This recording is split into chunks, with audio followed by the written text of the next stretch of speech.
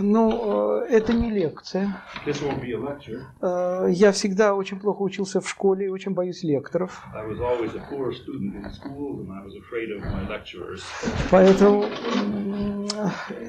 и вообще мне очень смешно всегда бывает, когда один человек рассказывает очень долго о великом писателе. It's always humorous for me when somebody gives a long lecture about a great writer.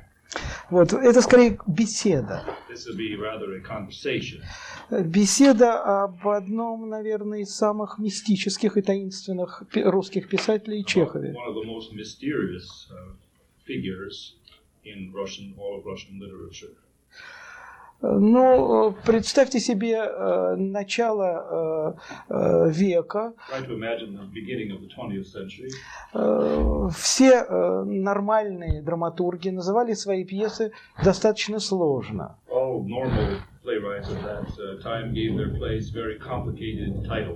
Его современник Леонид Андреев, замечательный русский драматург,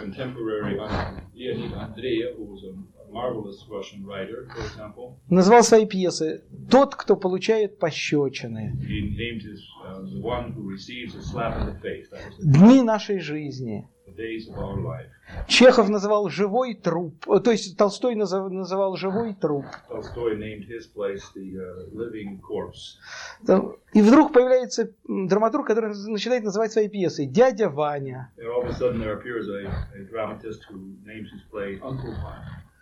«Три сестры», «Вишневый сад». Только человек или с очень большим юмором, или абсолютно без воображения мог в это время так называть свои пьесы.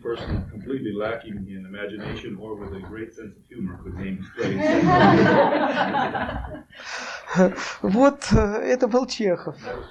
Вы знаете, интеллектуалы того времени относились к нему очень сложно. Ну, самый большой интеллектуал, уж куда больше, Лев Толстой, говорил о нем приблизительно следующее. Вообще все цитаты, которые я буду говорить, неправильные. Я абсолютно не запоминаю точно слов. Только смысл. Только смысл. Он говорил, что если доктор лежит на диване, а за окном идет дождь, это совсем еще не пьеса. Другой, ну тоже очень хороший писатель, впоследствии интеллектуал тоже, Сомерсет Моэм сказал: это очень плохой драматург, если его пьесы должны обязательно играть гениальные актеры.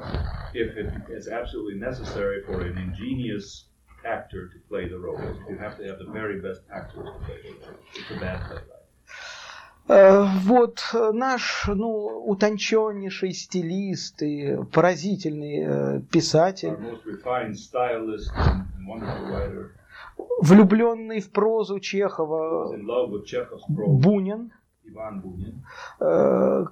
очень не любил пьесы Чехова. Он сказал, что только человек, который никогда не видел поместий, может назвать свою пьесу «Вишневый сад». В России, писал он, никогда не было огромных вишневых садов. Кроме того, почему он считает, что это так красиво? Это низкорослые деревья. Это низкорослые деревья с очень некрасивыми цветами. Почему они все время восхищаются видом вишневого сада?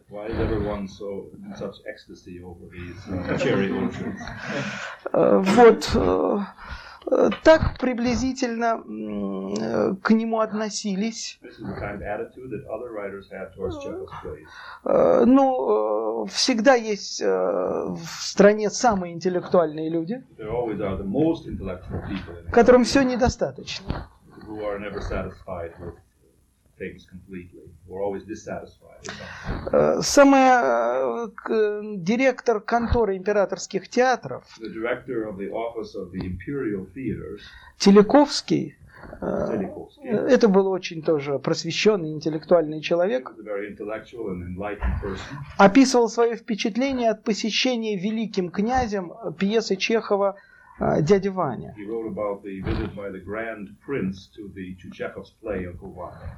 Он совершенно не мог понять, почему великому князю так пьеса понравилась. Он сказал, что это пьеса для мещан.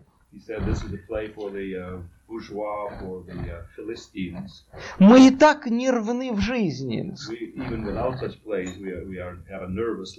Почему об этом надо писать, рассказывать на сцене?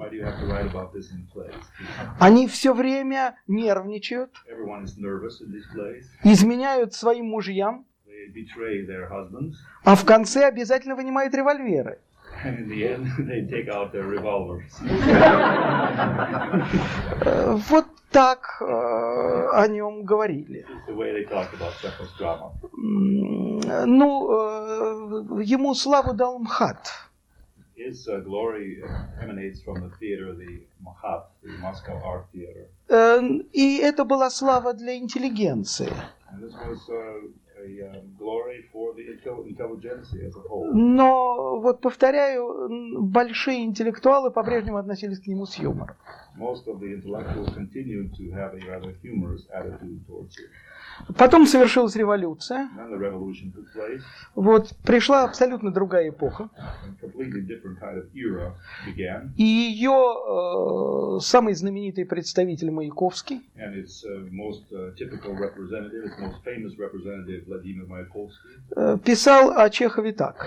He wrote this way about Chekhov. Смотрю и вижу, I look and see гнусавят на диване. People who are lying about on couches, гнусавят, вот в нос говорят. They're mumbling something, lying on the couches and mumbling something through their nose. Тети Маша и дядя Ваня. Aunt Masha and Uncle Vanya. All of them are. Кому интересны эти тети и дяди? Ну, действительно, видимо, они были к тому времени очень неинтересны. Во всяком случае, один из руководителей тогдашней культуры, Керженцев, спрашивал, что они могут дать рабочим и крестьянам. И отвечал очень точно, абсолютно ничего. И Луначарский отметил, что к 1921 году Чехов уже исчез из репертуара Московского художественного театра. Театр, созданный Чеховым, его драматургией, обратился к Горькому в это время.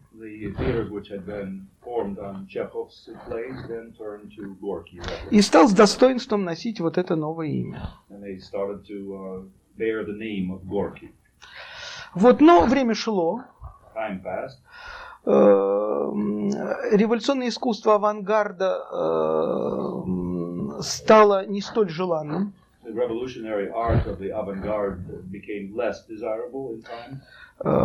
Самоубийца Эрдмана был запрещен. The play by Nicholas Erdmann called Suicide was forbidden, was repressed. Маяковский начал исчезать со сцены.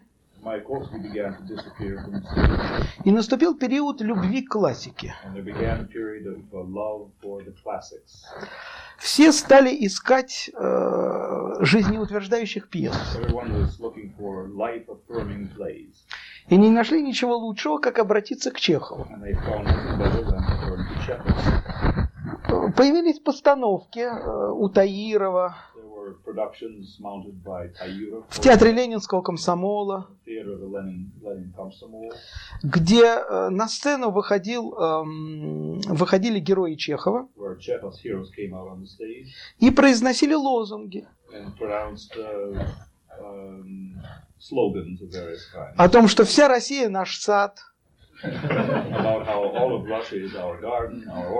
Мы увидим небо в алмазах. We see the sky in diamonds and jewels. Мы все должны работать, говорили три сестры. Just like the three sisters said, we have to all work. Вот, и это были положительные герои. These were all positive heroes. Особенно почему-то всех радовал Петя Трофимов в «Вишневом саде», который описан одной из самых нелепых фигур в этой пьесе. One of the most absurd figures in all of Chekhov's plays, Pyotr Trofimov from Cherry Orchard became a very popular positive character in this interpretation. Вот, и так все это происходило, All of this was happening. Пока в 1940 году в Московском художественном театре Немирович Данченко не поставил «Три сестры». Until in 1940 году. Да. In 1940, the theater of Stanislavski and Nemirovich Danchенко mounted a production of Three Sisters. Не бойтесь дат, которых я произношу, я уверен, что они совершенно не соответствуют действительности. И не бойтесь дат, когда я их произношу, потому что я уверен, что они совершенно не соответствуют действительности.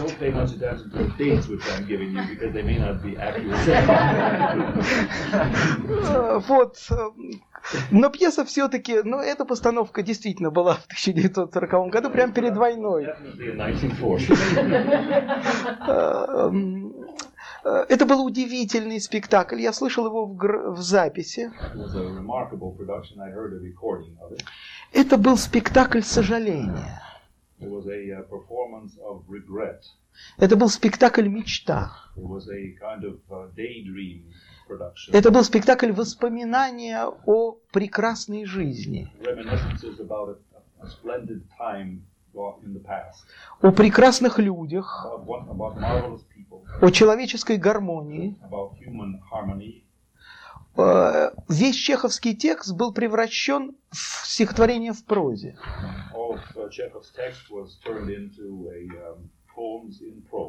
Весь спектакль был сделан как симфоническое произведение. Они все вместе читали некую прекрасную поэму.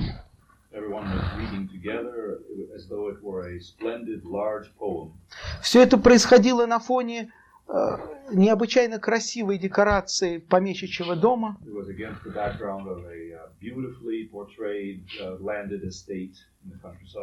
И все было похоже на мечту. Спектакль был совершенно потряс всех. И Чехов вернулся. Вот. После войны актеры, которые играли в этом спектакле, постепенно старели. Но режиссер не замечал. В Московском художественном театре тогда были очень старые люди. Поэтому все им казались молодыми. Нет, режиссеры.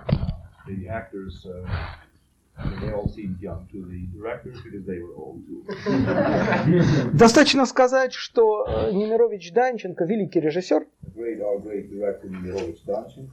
какую бы пьесу он ни начинал, всегда говорил: я лично знал этого автора. И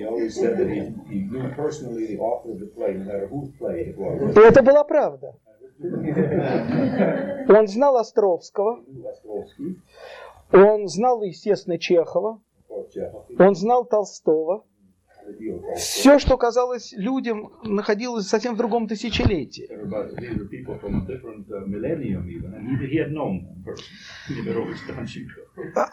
Наконец, однажды они все-таки решили найти, кого он не знал.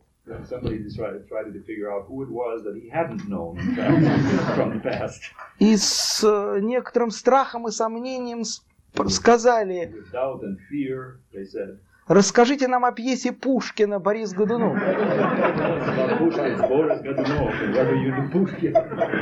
Он абсолютно спокойно посмотрел на аудиторию и сказал: Я встретил Дантеса в Ницце. I met Dantes in Venice. This was the Но самое ужасное, подумав, они поняли, что это могло быть.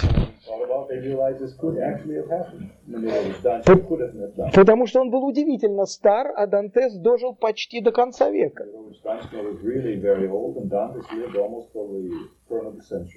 Вот поэтому в присутствии такого вот Муфусаила все люди оказались очень молодыми.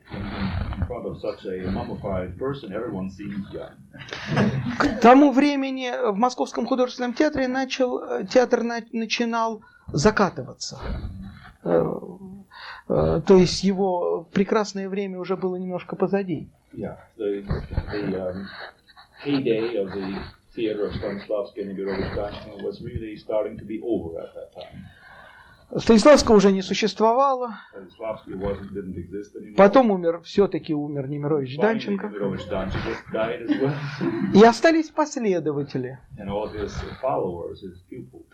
Последователи очень своеобразно трактовали это понятие последователь.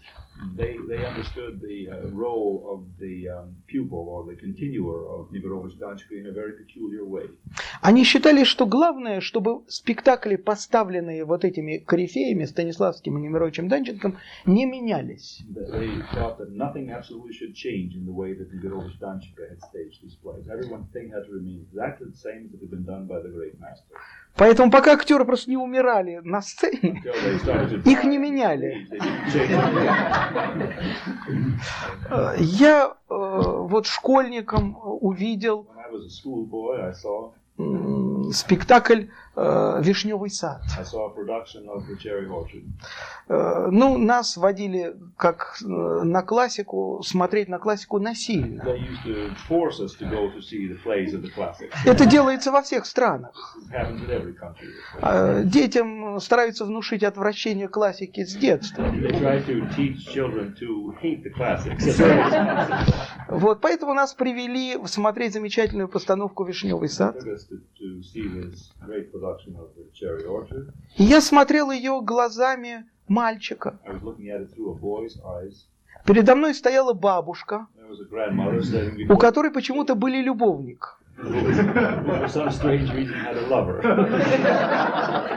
Вокруг нее ходил совсем пожилой человек, которого называли студентом.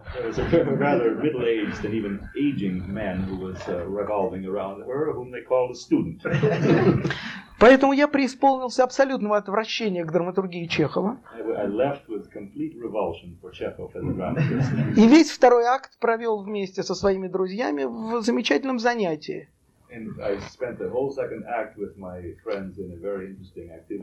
У нас были рогатки. И мы выбирали исполнителей и стреляли в них. Это было первое мое знакомство с драматургией Чехова. На сцене, естественно. В общем, я вышел с полным ощущением, что меня она абсолютно не касается. И жил в этом ощущении и дальше. Я с удовольствием прочел высказывание Бунина о Чехове, о драматургии Чехова. Вот, к тому времени я занялся тем, чем заниматься нормальный человек не может. Потому что нормальный человек может писать стихи, прозу. Но писать репликами, это абсолютно ему невозможно. Вот, я начал писать пьесы. Вот, каждый молодой писатель живет, наверное, так же, как живет согласно формуле о молодом композиторе. Эта формула приблизительно такая. До 25 только я. После 25 до 30 я и Моцарт. Ну а после 30 только Моцарт. Вот. Тогда я жил формулой, естественно, только я.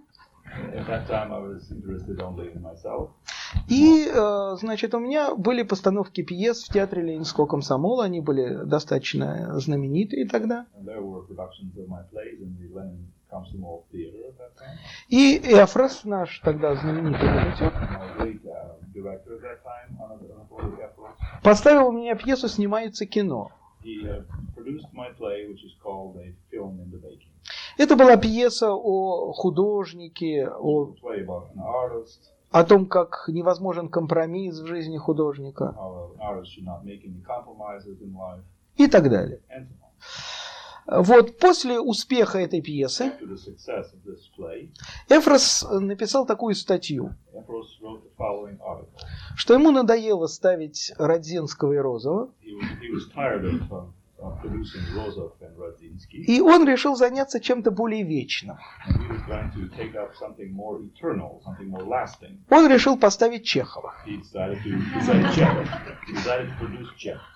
Я знал, что это плохой писатель. И я начал ждать с сожалением, что он сделает. Он решил начать с «Чайки».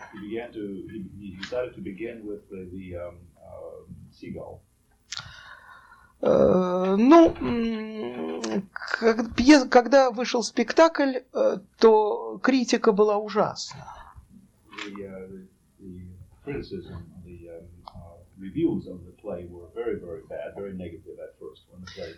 Ему о нем писали, что он умудрился в Чехове поставить Радзинского и Розова.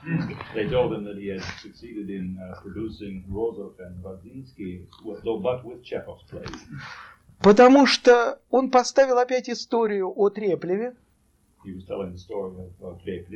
о бескомпромиссности художника. И все темы пьесы Розова о мальчиках, которые борются с родителями. Он включил в пьесу «Чайка». И у него получилось. И я с торжеством пришел посмотреть это ужасное творение. В зале нас было, зал был не очень наполнен, что было странно для постановок Розова. Потому что тогда большинство зрителей, так же как и я, было уверено, что Чехов это очень хороший классик, следовательно, к ним не имеет никакого отношения.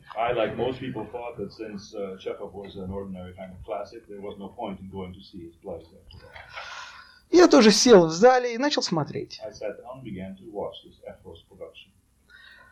Это была очень интересная постановка.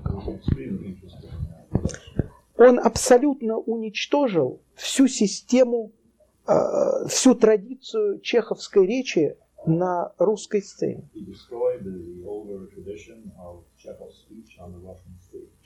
Он абсолютно разрушил музыкальность.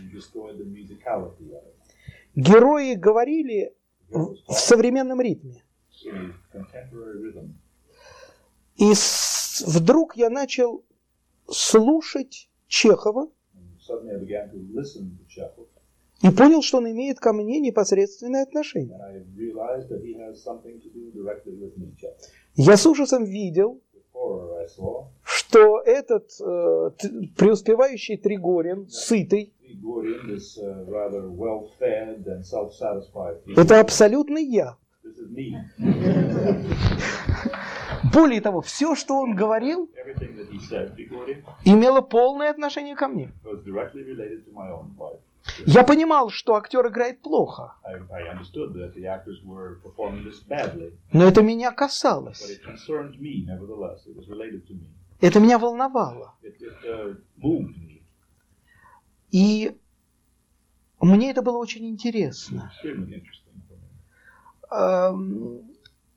Самое удивительное, когда я шел домой,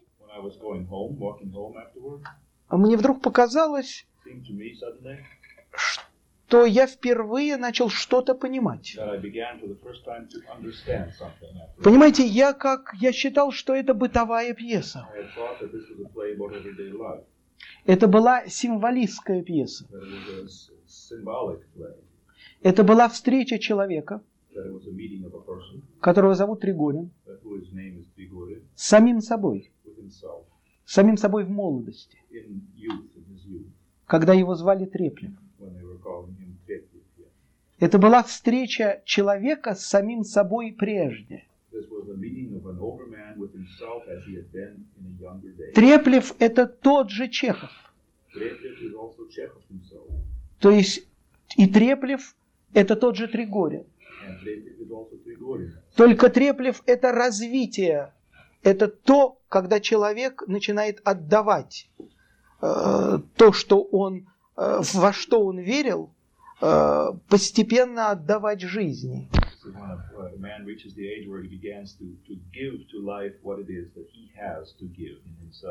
Когда ежедневный компромисс убивает мечтания, когда во имя реальной жизни человек прощается с романтизмом. Чем это кончается? Это и был Тригорин. Поэтому пьеса так и называлась «Чайка». Это был символ. Это был ключ. И мне показалось, что я начал что-то в нем понимать. И я прочел эту пьесу глазами и поразился, какая она таинственная. И какая она простая. Большинство событий в этой пьесе отодвинуто до поднятия занавеса.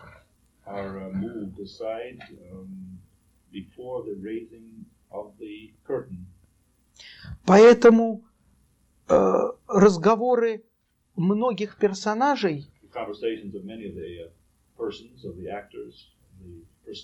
невозможно играть, если не понять их предыдущую историю.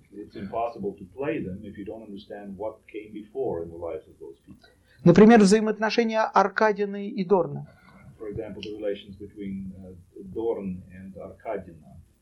Там абсолютно ясно читался роман, прежний роман между этими двумя людьми. И тогда становилась понятна вся система взаимоотношений.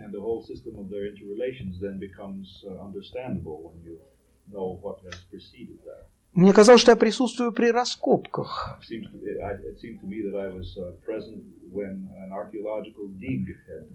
Это было очень увлекательно.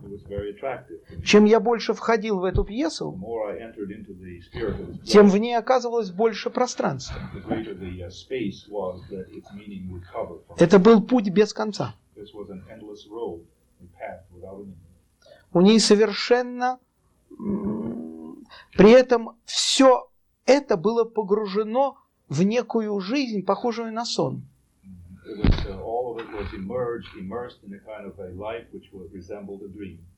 Пьеса, в общем, заканчивалась тем, чем начиналась. Все, кто пытались убежать, никуда убежать не могли.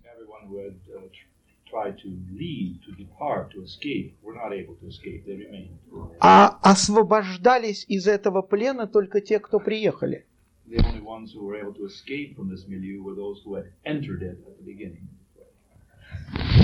В этот момент я закончил пьесу «Колобашкин», «Обольститель Колобашкин», которую Эфрос должен был ставить.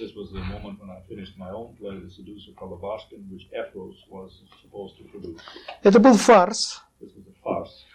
И он мне сказал: я абсолютно не понимаю фарса.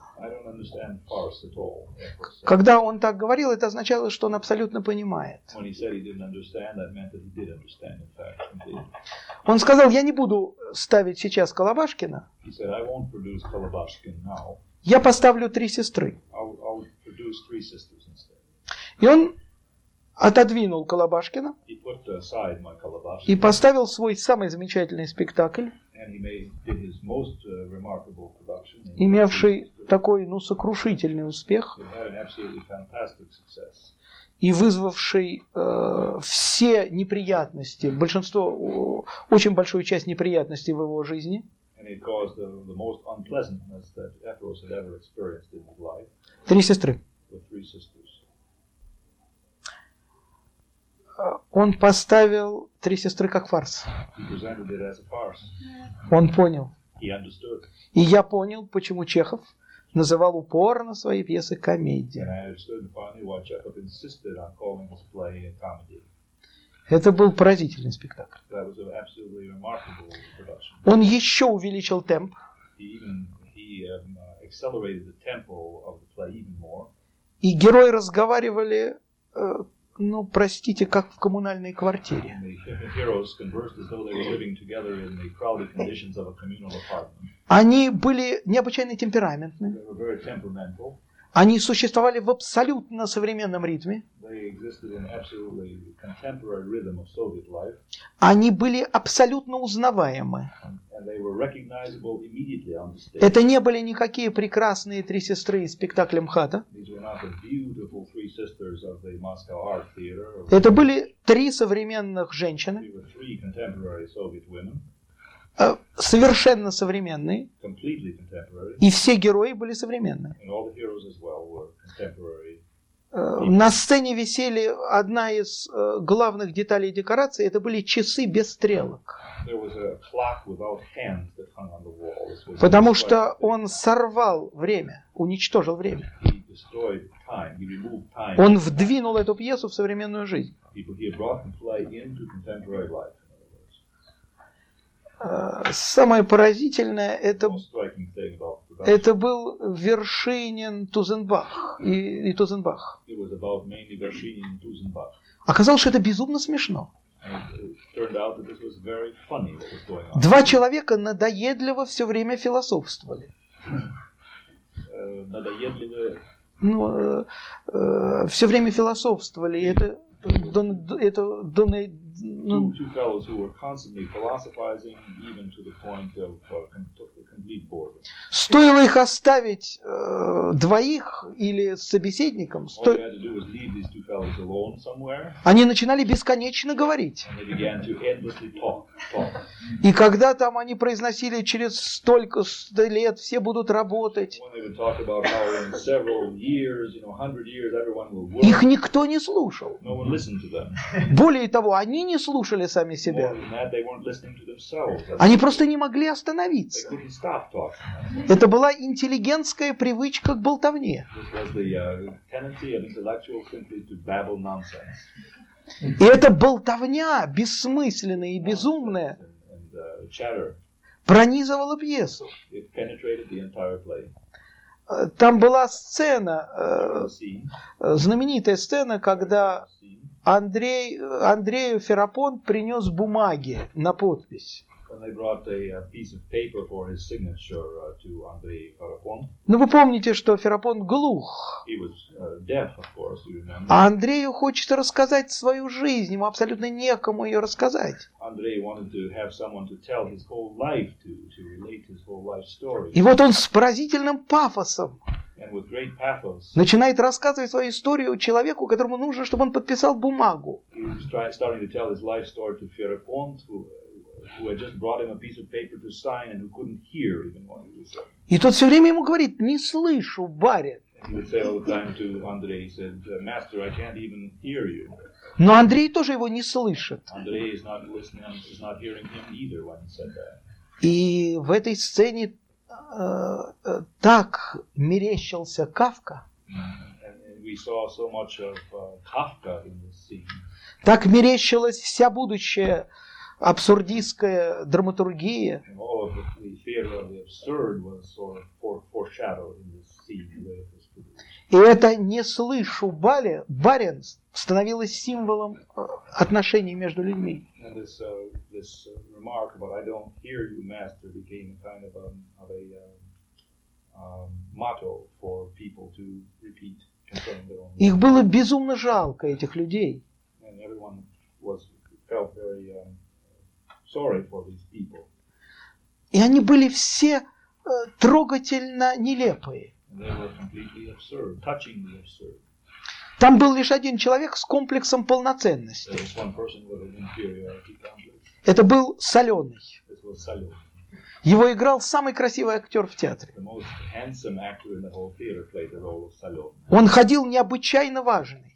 He strutted about as though he were a very important person. И все, что он произносил, имело для него смысл. And everything that he said had meaning for him personally. Потому что он был глуп. Because he was stupid. И это был замечательный спектакль. It was an absolutely remarkable production. Он вызвал бешеную волну критики. And it evoked a absolutely mad flow of criticism and reviews. Потеряв всякий юмор, группа артистов Московского художественного театра написала письмо об искажении Чехова. A group of actors from Moscow Theater wrote a collective letter without any humor saying that Chekhov had been ruined by Ephros. Этот коллектив воспринимал себя, вроде как церковь. They thought of themselves as a kind of a Chekhov church, kind of a temple of Chekhov. Где находятся жрецы, которые все знают о своем Боге. Who know everything about their God, their deity. И это было воспринято как посягательство на Бога. And it was received as though it was kind of Да. as a heresy or. Более того, было сказано, что этот спектакль портит молодежь. And they said that this production will spoil the young people, it will ruin the young people, corrupt them. Вы знаете, тогда над этим никто не смеялся. Nobody laughed at that time. Это было очень страшно, This was terrible, of course. потому что спектакль сняли. They took it off. They closed down the production. Потом прошло какое-то время, And a certain amount of time passed. был юбилей Эфроса. There was a birthday for Ephros, a 10-year anniversary, 50th Да, и 50th birthday. я выступал и рассказал I gave a talk then, and I said, о том, что 7 лет назад 7 years ago, мы серьезно говорили о том, что «Три сестры», что постановка «Трех сестер» могла испортить молодежь. we talked about how the production of Three Sisters could corrupt the youth 7 years ago. Зал очень смеялся. And the people in the audience laughed at this. И я спросил их, почему же 7 лет назад никто над этим не смеялся? And why is it that nobody laughed at this 7 years ago? И я сказал, что, наверное, каждый раз, когда нам будет страшно, Every time that something is terrible for us, мы должны подумать, над чем мы будем смеяться еще через 7 лет. we have to ask ourselves, what will we be laughing at 7 years from now? Whenever something is painful or terrible, we have to think about that. Эфрос попытался впоследствии возобновить этот спектакль. Ephros tried to resurrect this production a few years later. И он его возобновил где-то уже в 80-х годах. And in the beginning of the 80s, he resurrected it. Думаю, наверное, в году 82, 82-м, наверное, 83. 83. Это был очень плохой спектакль. And it was very bad at that time. The production was not. Хотя он все сделал точно. Although he did everything exactly the same as he had before. Но повторять нельзя. But you can't repeat yourself. Он забыл урок Московского художественного театра. He had forgotten the lesson of the Moscow Art Theater. Он попытался повторить. He tried to repeat. И был наказан. And he was punished. Из спектакля ушла страсть. Ушла. Страсть. All the passion had gone out of the play. Это был просто спектакль It was simply a play со слабыми актерами. with weak actors. Но он не мог забыть то, что с ним произошло. He couldn't forget what had happened with his play earlier. И когда он поставил мой спектакль «Обольститель And Колобашкин», when he finally produced my play, The Seducer Kolobashkin, это был следующий спектакль после «Трех сестер», it was the next production after Three Sisters. он сделал занавес, мхатовский занавес, He made a kind of Moscow Art Theater type of curtain. только вместо чайки там была моль. Woody, Моль.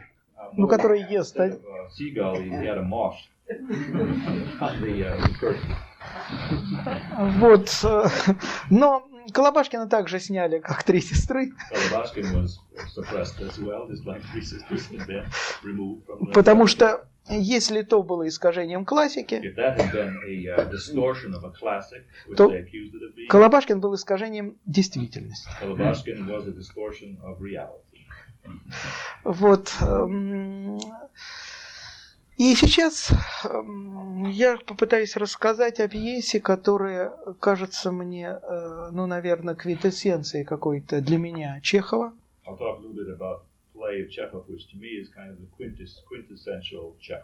Это «Вишневый сад». Я видел эту пьесу в Дании, в одном из театров. Мне сказали, что это, так сказать, один из театров в Копенгагене всего лишь. Но это был лучший спектакль, который я видел по этой пьесе.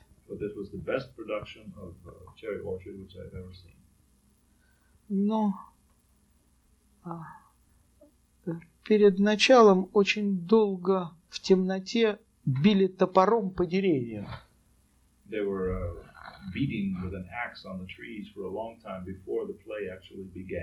Это был страшный звук. А потом начиналось нормальный «Вишневый сад». На сцене было несколько интеллигентных людей, которые все время боялись только одного, что продадут «Вишневый сад». Они жили только этим. Не дай Бог продадут «Вишневый сад». Весь смысл их жизни был в том, чтобы не продали «Вишневый сад». Потом появлялся человек и говорил: «Вишневый сад продан». И они начинали танцевать. После этого с такой же страстью они начинали заботиться о своем слуге Фирсе. Слуге. Весь смысл их жизни теперь был в том, чтобы Фирса отправили в больницу. Они просто сходили с ума.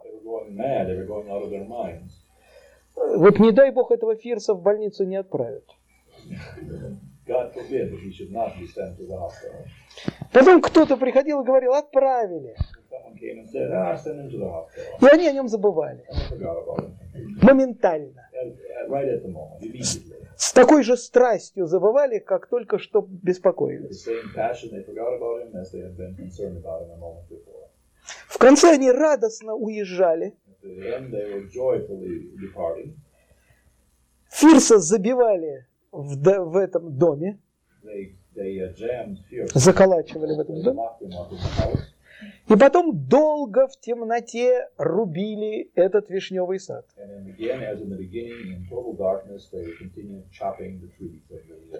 Они не обращали никакого внимания на эти падающие деревья где-то. Очень весело уходили со сцены. Это была одна из самых горьких историй про интеллигенцию. И вообще про человечество. Этот абсурд, это бесплодные желания, это бесплодные разговоры, это готовность подчиниться злу. Это было очень страшно. Надо очень любить людей, чтобы так беспощадно о них писать. И в этой пьесе для меня весь Чехов. И когда Гаев обращается к шкафу, то это символ Чехова всего. symbol of Chekhov altogether. Это опять «не слышу, барин». This is like, once again, I don't hear you, master, kind of scene. Это эпиграф для меня к чеховской драматургии. Epigraph to all of Chekhov's dramaturgy for me. При этом все это очень страшно. And for that reason, it's all very frightening and very terrible. И безумно смешно. And it's at the same time madly humorous, funny. Он был прав, когда писал Станиславскому, что это комедия. He was right when he wrote to Stanislavski that this is a comedy. Просто он слишком рано понял то, что мы поняли дальше. It was simply he was a bit premature in saying this. He understood something which we understood only a long time afterwards. Надо было весь опыт 20 века One has to put the whole experience of the 20th century с его бесплодными красивыми словами with all of its fruitless, beautiful words и самыми страшными войнами, and all of its terrible wars, с его идеализмом и лагерями, with its idealism and its camps, its labor camps, чтобы понять эту жуткую пьесу. in order to understand this awful play, you have to have experienced what we have experienced in the 20th century.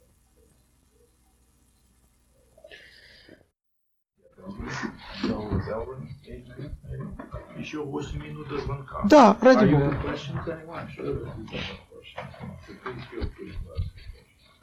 Not all at once.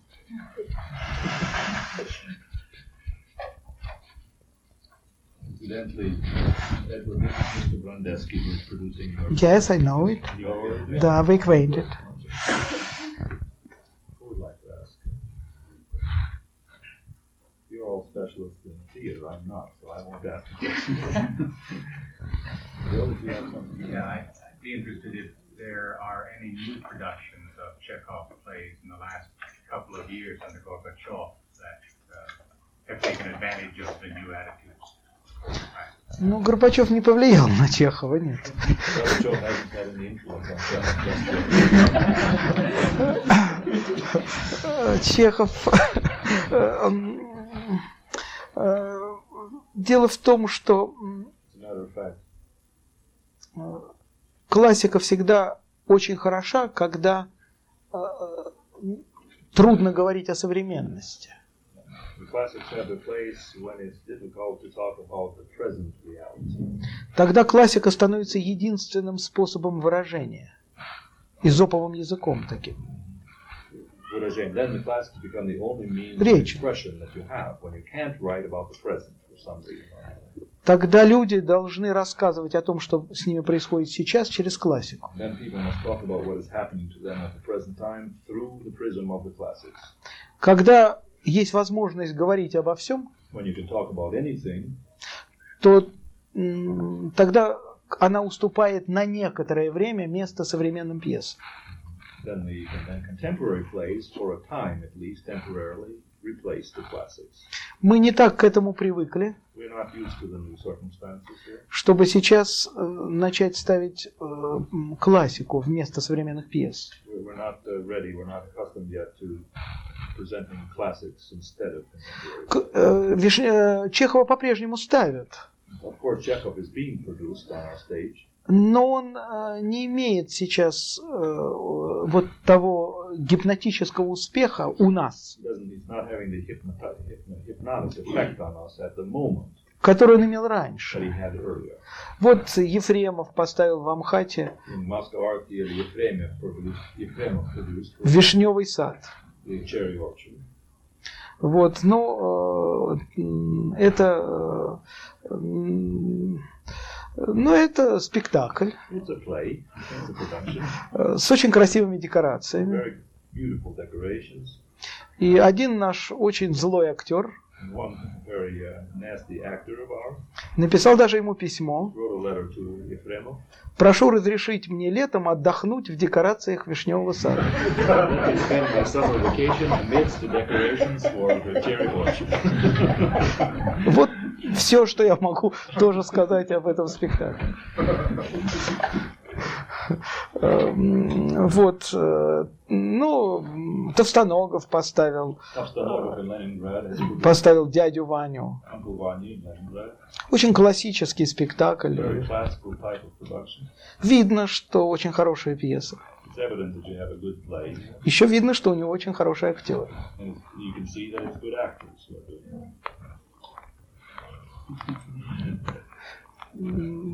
Там были более скромные декорации. There were rather more modest decorations in Leningrad. Поэтому никаких остроумных слов по этому поводу не последовало. And for that reason, no such sharp, penetrating words were expressed about it, like about Ефремов in Moscow. Вот все, что я могу сказать об этой That's not постановке. all I can tell you about it. Они не имеют влияния на современную театральную Much жизнь. influence on contemporary life right now. Но влияние Чехова огромно. But the influence of Chekhov is still very great. Безумно, очень много современных драматургов продолжают рабски почти перелагать сюжет «Вишневого сада». Many of our contemporary playwrights continue rather slavishly to imitate the themes of Chekhov's Cherry Orchard. «Три девушки в голубом» Петрушевской. There's a play called Three Girls in Blue, Dressed in Blue by Petrushevskaya, contemporary playwright. «Смотрите, кто пришел». Такая у нас есть пьеса, где все действие разворачивается вокруг того, продавать или не продавать дом. There's a play, for example, that's all about whether the house is going to be sold or not. Последняя постановка нашего замечательного режиссера Васильева под названием «Серсо». Serso, «Серсо» — это такая игра. «Серсо». Frisbee. Да. There's a contemporary play which is called Frisbee. Где тоже вся пьеса о том, что Same thing. люди приезжают на дачу, People go to their summer cottage, которая уже продана, which has already been sold. и как Лопахин приходит человек и говорит: «Я купил». Somebody like Lopakhin comes and says, I bought your summer cottage. «Веранда в лесу», пьеса Дворецкого, The, поставленная Эфросом. Veranda в лесу is one called The Porch in the Woods by Ephros, Где три сестры, where three sisters once again, но они работают в научно-исследовательском but they институте. work in a scientific research institute. Я никак не мог понять, пародия ли это на Чехова, And nobody can understand whether this is a parody on Chekhov или это ностальгия по Чехову. or is it nostalgia for Chekhov. Но весь этот круг бесконечный пьес, But this endless circle of such plays, когда я буду говорить о нашей современной драматургии, я об этом скажу, when I talk about our contemporary theater, I'll touch upon this subject. он все укрыты, говоря, перефразируя одно из наших знаменитых выражений, вся наша драматургия укрыта плащом Чехова. Everything in our dramaturgy is covered with the raincoat of Chekhov. This is an expression. И из этого плаща, из-под этого плаща она никогда не вылезет. Nobody ever comes out from under this raincoat. Арбузов, который широко очень ставился в мире, Who has been produced in many places in the world. писал, совершенно в интонациях He Чехова. wrote in this Chekhov intonation all his career. И вот эта влюбленность Чехова This being in love with Chekhov, одна из больших бед. this is one of the great misfortunes. Я очень жду, когда придет новый молодой человек, I'll be glad when a young man comes on the stage, appears, который скажет: какой плохой писатель все-таки этот Антон Павлович bad Чехов. writer Chekhov was. С этого момента что-то будет интересное в Something театре. interesting will begin from that moment when this will be first. Well, it's about time, isn't it? Спасибо большое.